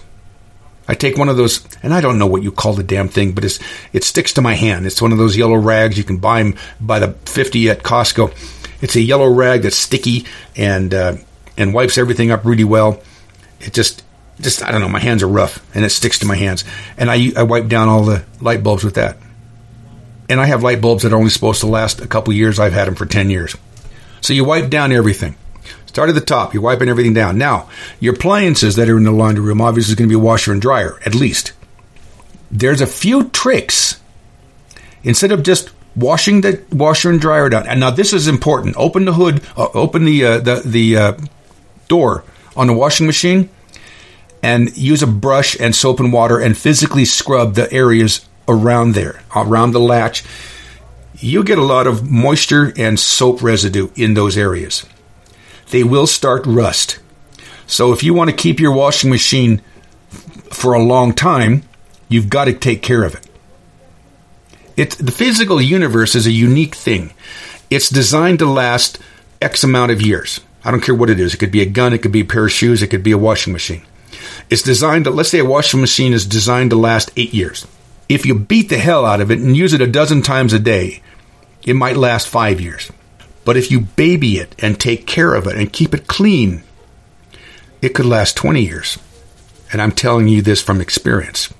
So make sure your washing machine, the door is clean, the cover is clean, the controls are clean, everything's wiped down.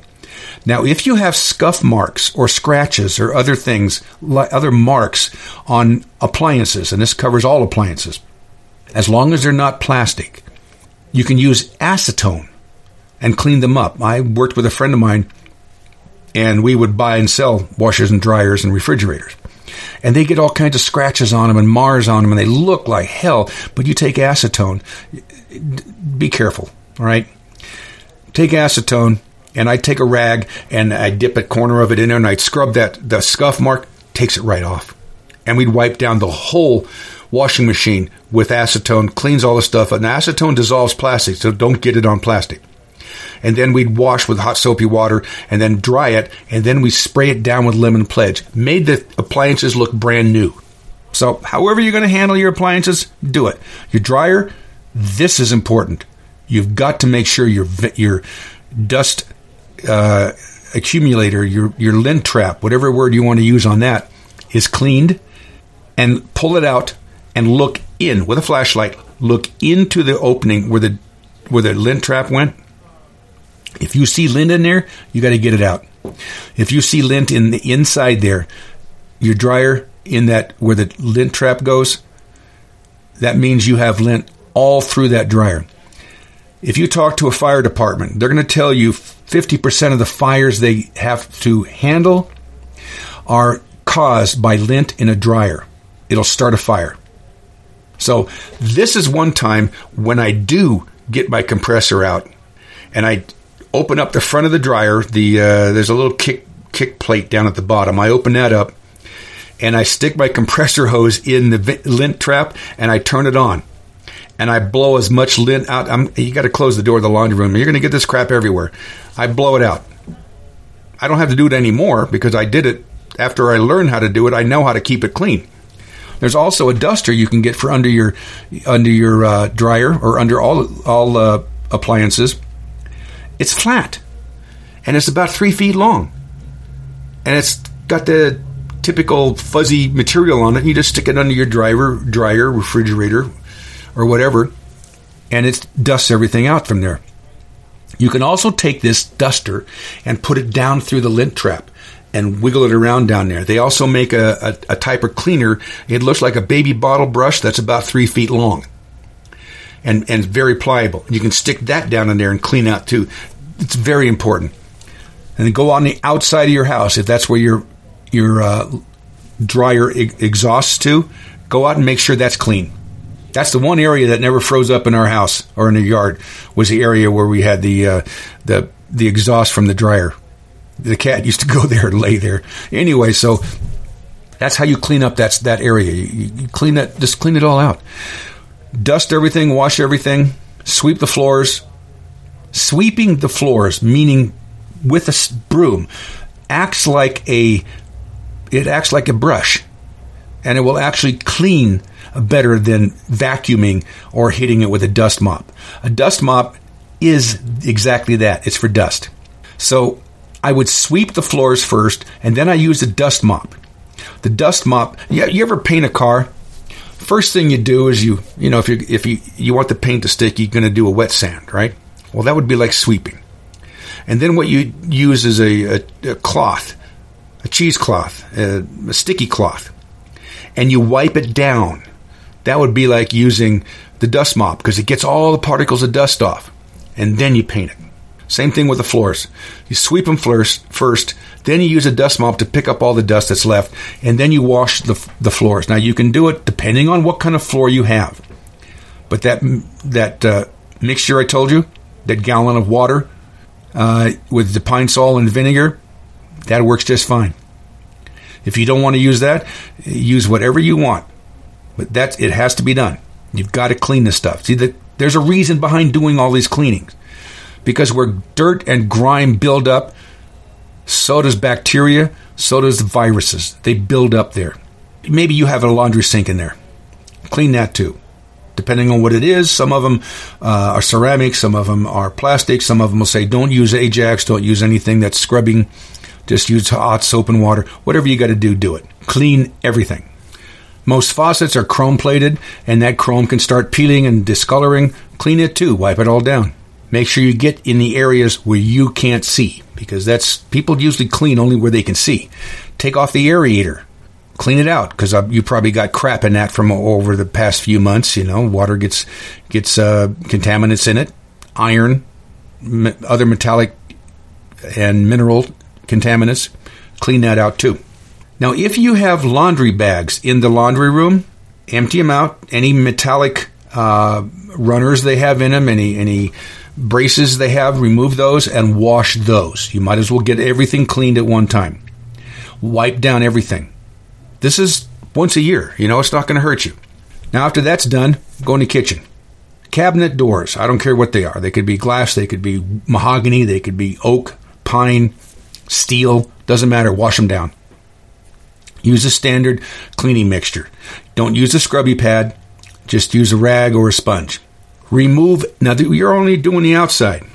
Once you're done with that, make sure your counters are clean, because you're going to remove everything from your cabinets. Take it all out, put it on the shelf, all right, or on a countertop. Then clean the inside of all of your cabinets. This is going to blow your mind when you see what kind of crap is built up over the years in there. Just use a standard cleaning liquid that I told you how to mix. Clean the top, the sides, the bottom, the whole interior. Wash the whole inside. If you got shelf lining, just replace it if you need to.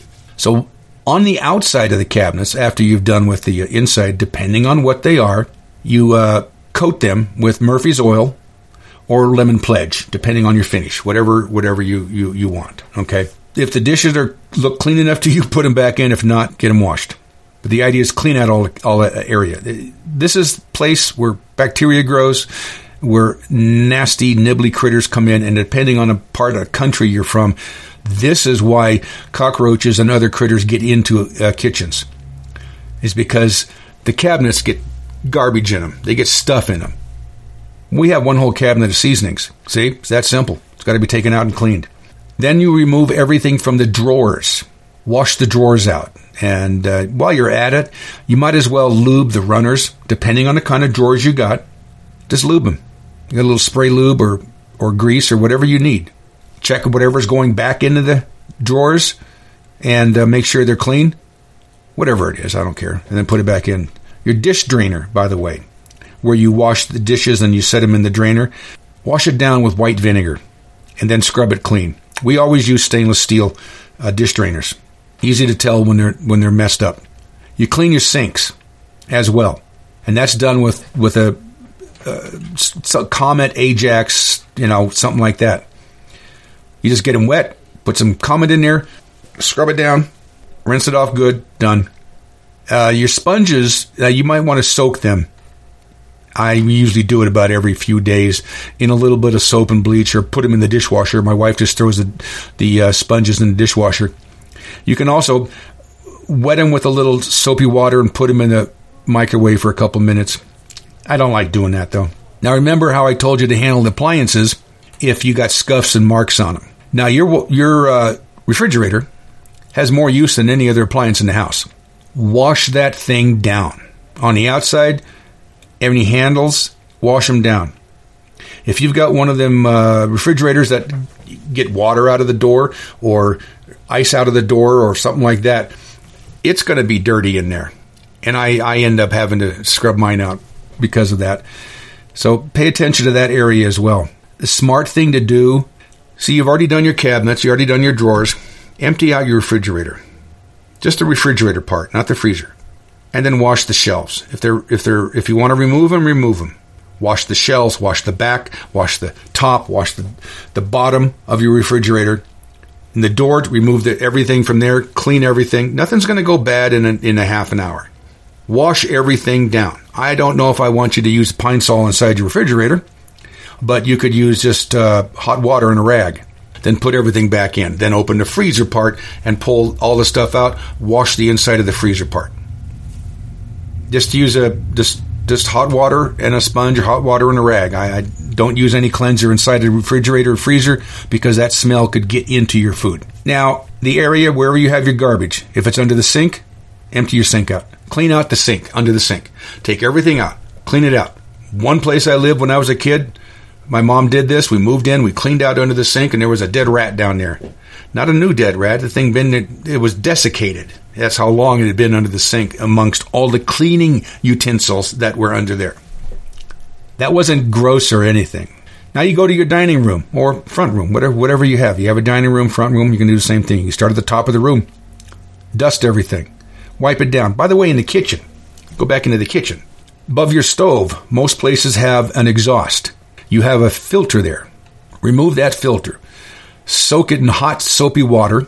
Rinse it and shake it really well and let it dry. Clean that really well. You might want to take also what's that filter, which is a very feeble filter, is trying to collect the grease and oils that are coming up from your stove. If it has an exhaust fan there, you reach your hand up in there, you're going to feel goo. This is up to you. How, to the extent of you doing this is up to you. Hot soapy water and a rag, reach up in there and clean as far as you can. It was so bad in our house, I actually had to replace the whole exhaust fan. That's how bad it was. Now back out into the dining room, front room, dust, wipe everything down, starting with the ceiling again, depending on your ceiling. Now you might have the popcorn ceiling, right? So that white stuff blowing up there. Well, don't think that doesn't need to be cleaned. You might need to take a dust mop, or a duster to that, because those little things sticking down, those little tits sticking down there, they will grab dust and lint and hold it there. And the next thing you know, you got some weird type of filament swinging back and forth in the breeze. So you just pay attention to what's going on there. You don't know when you're going to have to clean that. So you wipe everything down. Any furniture that's in there, you move it out of there, because you're also going to be checking the drapes. You check your drapes, open them all away, clean everything around there. If you got a sliding glass door, and any door that has a drape on it, clean it. Make sure it's clean. If you want to, take the drape off, go get it dry cleaned. Sweep, vacuum, and if they're wood floors, just dust. Use the dust mop and wash properly. to the extent you take care of your physical universe, this house, this floor, the walls, they will last longer. Move all the furniture, clean underneath. Remove all rugs.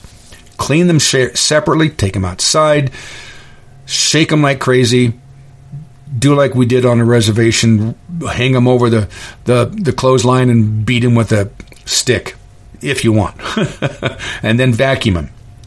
Wipe down all the furniture. It doesn't matter what it is. Wash it. Treat the wood however you want to do it. Murphy's, Old English, scratch cover, scratch guard, lemon pledge, whatever you're going to do it that way. Now we're going to get into the bathroom. Start off with the walls and the ceilings and the corner. Dust it down, wash it down, wipe everything down. All the fixtures in the bathroom, wipe them down also. Now, here's a little clue for you. You're going to need to wash or wipe off at least the light bulbs. Turn the lights off. Leave them off for about 5 minutes, and then unscrew the light bulbs or wipe them off. It's smarter to unscrew the light bulbs, whatever fixtures you have in there, to wipe them down. If you have a globe over the bulb, you're going to need to clean that anyway. The idea is to clean everything. Start at the top. Wipe everything down. Dust everything off. All right? Go all the way down the walls. The tubs, the shower, the sink, the toilet. You wash them with Comet or Ajax or whatever scrubby thing you like. Be aware that some tubs you can't use any abrasives on, so be aware of that. Now, my wife uses a mixture of Pure Soap by Calben. We sell that here. Pure Soap with a little ammonia and I'm probably wrong about this, and some vinegar in it. It drives the cat crazy, but it cleans everything. And I mean, just cleans everything. Wash everything.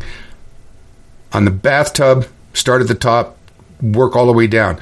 When you're done cleaning the bathtub, it should feel like wet glass. That's how smooth it should be. And if it isn't, you didn't clean it right.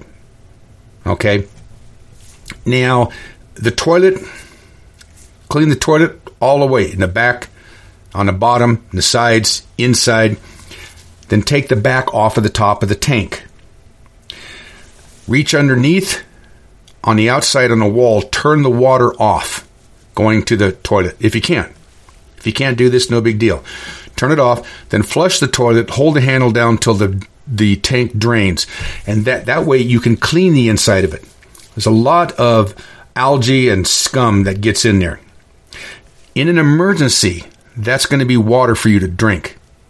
Okay? So let's clean it. Ajax, scrub the hell out of everything in there. Rinse it well, and then turn the water back on. Be careful of that. Some of these valves will start leaking if you don't turn them off all the way or on all the way. So pay attention to that. Wash all of the faucets in the bathroom, just like you wash the faucet in the sink in the kitchen. Clean them up good, wipe them down good. They will stain. You don't want them stained. This is all of these things, little things people don't do. I go into houses where they actually have maids come in, and I will look at this stuff and I'm going, God, don't this woman know how to clean?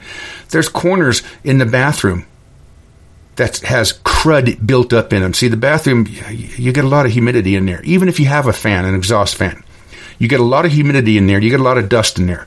Dust plus humidity equals micro mud. And that's what you get. So be aware of that. Now, while you're in the bathroom, if there's any leaking in there, make a note of it. I had to replace my whole bathroom floor because there was a small leak in the shower. And that was from the previous owner. So, yeah, you got to pay attention to that. After you're done washing everything, dry it off with a towel. Dry everything down in the bathroom. You want it to look nice. Now, this hard water will eat through chrome, and it'll eat through linoleum. It'll eat through things, so keep everything clean and dry as best you can.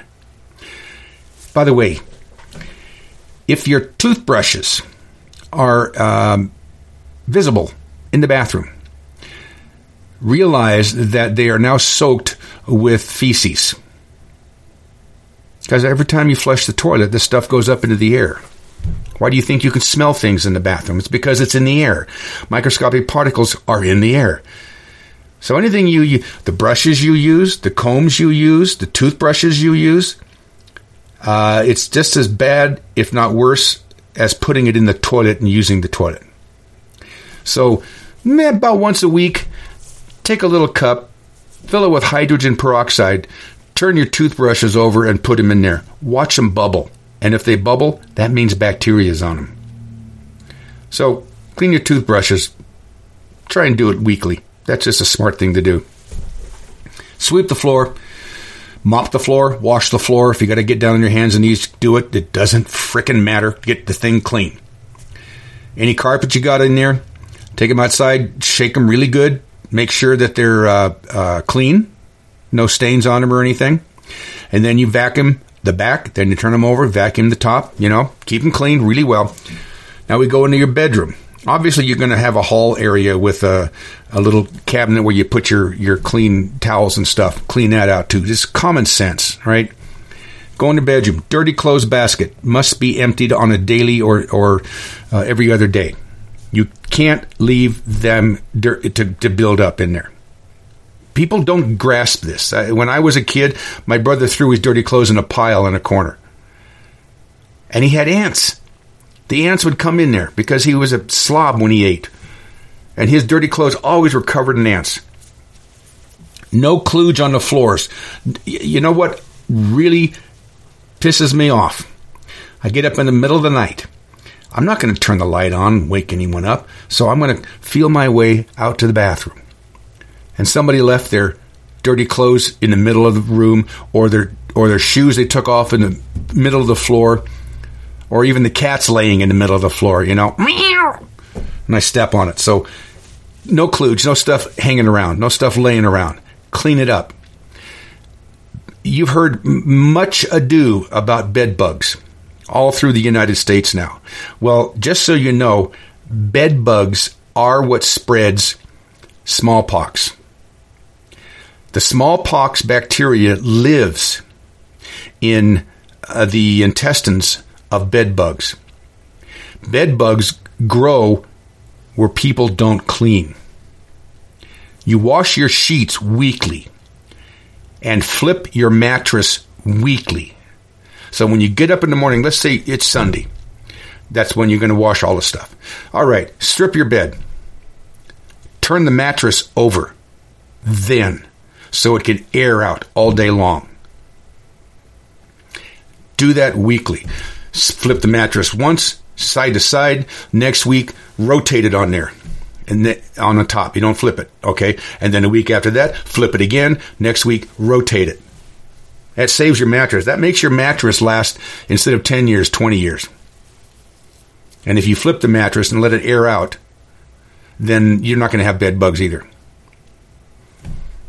And it's a smart idea to air out the bedroom anyway at least once a week. Just open the windows. If it's cold outside, just open the window about 5-6 inches, close the door to the bedroom, and let it air out in there. Dust, wipe, polish, vacuum, everything that's necessary, even under the bed. I like to remove the mattress and the box springs and get into the framework down there of the bed and directly under the bed. I don't have a normal bed. My bed takes 4 men to lift it, and it's about 3 feet off the ground. I mean, it's a monster bed.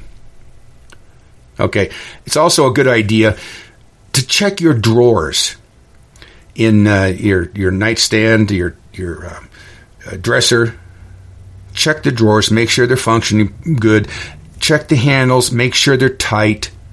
If a handle, I don't care if it's on a kitchen cabinet, bathroom cabinet, dresser. It doesn't matter. If that drawer, if the handle gets loose, then eventually it's going to strip out or break. So if you feel a loose handle that it's spinning as not supposed to, tighten it down. Be aware. Tighten it down. And if it's a wood handle and you can't tighten it down, keep stripping, unscrew it all the way, take a wooden stick match, stick the wood part in there, break it off, and then tighten it back up. That gives it a little bit of thickness of wood in there, and it works. Trust me, it works. So all of this, again, is common sense. And I'm not going to tell you everything. Like I'm not going to remember to tell you to open your curtain in your bedroom and wash down the windowsill because of the accumulated condensation that happens in all bedrooms. Okay, these are the things you got to figure out yourself. Now, your pets are part of the of your household also, except you don't need to wash them with Pine Sol. It's a good idea to clean the pets during the winter months. They can't get outside to use the air and the ozone to clean themselves. So I take a quart of our shampoo here, our Calben shampoo, and I add an ounce of tea tree oil to it. And that's my animal wash. It kills fleas and ticks, and it smells good too. And tea tree oil can also be sprayed. You can mix it up and you can spray it on the floors, and it keeps the fleas down in the floors. You can use that mixture to wash the animals' toys. Now, the eating bowls for your critters, take a piece of carpet and put it down, and put the bowls on that. Okay? And then clean that area. Carpet is good because it hides dust, it hides dirt, it grabs it. But that means you have that one extra thing that needs to be cleaned. Pick up your animal's feces daily. Don't let it go. That's just, when I was a kid, my dad would say, when you mow the yard every Sunday, pick up all the dog crap. And my mom came behind him and said, no, you pick it up every day. Because that stuff starts growing, maggots start growing in it. And disease starts growing in it. And some dogs and cats, they eat it. It's disgusting, but it's real. So keep it clean. You got a litter box? Clean it out daily. Pay attention. People get immune to the smell of a litter box. I've been in $1 million homes when it smelled like some cat just took a dump. And they don't even see it. They don't even smell it. So just as a habit, clean the litter box out daily. And don't just, look, there's a turd, I better pick it up, shake it off, and put it in a container. No. You use your kitty scraper, your kitty little scoop, and you scrape the edges, you scrape the bottom, you bring it up, you stir up the kitty litter, stir it around, clean it out. And while you're doing that, I don't care if you have a cat, a dog, a horse, a goat, or whatever, look at the feces, see if there's any worms or parasites moving in them. And if you have a dog run or an area where the cats like to sleep, hose it off once in a while. Clean the place up. Now, there's a couple other things that you need to make sure you do. All doorknobs and light switches need to be wiped off, need to be washed off, as well as the whole door itself, of course. But doorknobs, people have lived in the house for 20 years and never wiped them off once. Take the mixture that I told you about. Real simple, gallon of water, half a cup of Pine Sol, and 1 cup white vinegar. Wipe down the doorknobs and wipe down the light switches. Now, if that's not strong enough to clean it, then get yourself some spray cleaner and clean it. But all the light switches need to be cleaned, and all the doorknobs need to be cleaned. And every place you put your hands to push a door open or close a door needs to be cleaned. And the doors need to be cleaned well, and then recoated with Murphy's oil or whatever you want to do. I've got the hell of a job to do in my house because my doors are dark mahogany, and I had somebody paint the house inside, so there's splashes of white paint everywhere. So I'm going to have to clean all that up. All right, so I've given you some ideas here. This is nothing perfect, nothing. This is not all encompassing, but this is an idea. The idea is spring cleaning. You need to do the hard thing at least once a year, if for no other reason than to raise your own and your family's morale, because it does. All right, enough for now. This is the Armchair Survivalist signing off. Keep your nose in the air and your ear to the ground. And welcome to spring. See you next time.